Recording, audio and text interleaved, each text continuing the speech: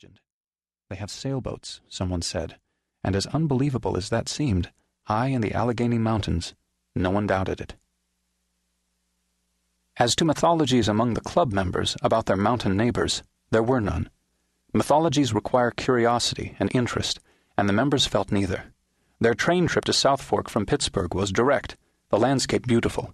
The presence of the other did not impinge on them. At the lake they led an unencumbered, peaceful life, a summer idyll, the life they felt they'd earned.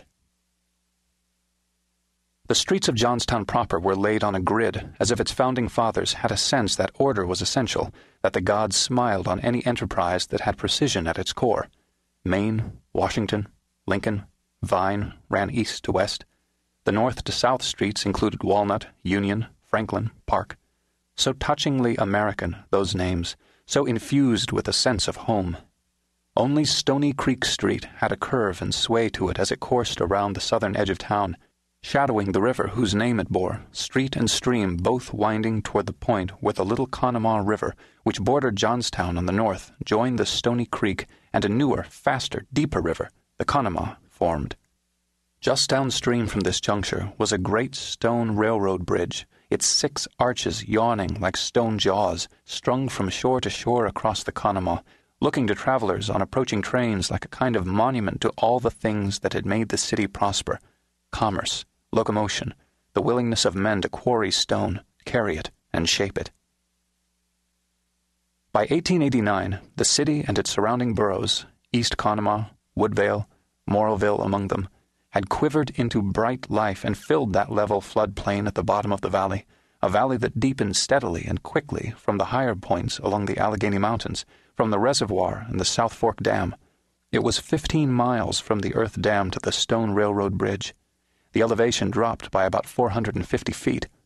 Thus the hills that surrounded the city, Laurel Hill, Prospect Hill, were exceptionally high and rose with the suddenness of walls, so steep that to look at them was enough to make one breathless. To climb them required strong legs, sturdy shoes, and a willingness to rest, panting, on a rock or leaning on a tree. So deeply sheltered and surrounded was the site that it was as if nature's true intent had been to hide the place, to keep men from it, to let the mountains block the light and the trees grow as thick and gnarled as the thorn-dense vines that inundated Sleeping Beauty's castle. Perhaps, some would say, years later, that was central to all that happened, that it was a city that was never meant to be. Memorial Day, 1889. Nature's law is that all things change and turn and pass away. Marcus Aurelius, Meditations, Book 12, number 21.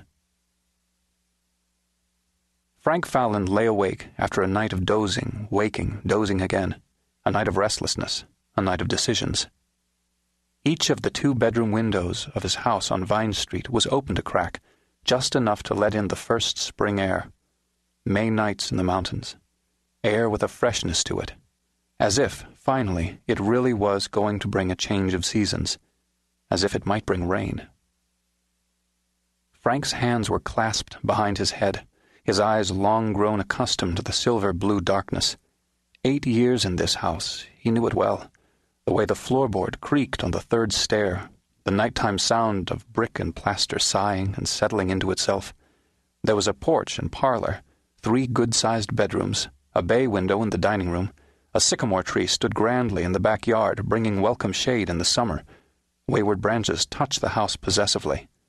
Downstairs, Frank knew, the pies Julia made at midnight sat on the kitchen table, and fat lemons filled a glass bowl waiting to be squeezed. The iron skillet had already been placed on the stovetop, and on its seasoned surface chicken would be fried as soon as dawn broke, so it had time to cool before the parade and picnic.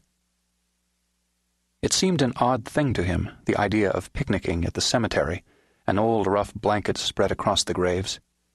But that's exactly the point, Julia always reminded him. Memorial Day, she said, a day for being with them, for remembering the dead. As if anything about Frank's life allowed him to forget. From downstairs, he heard the sound of the piano. Julia, restless too, trying to ease herself to pass the night by playing.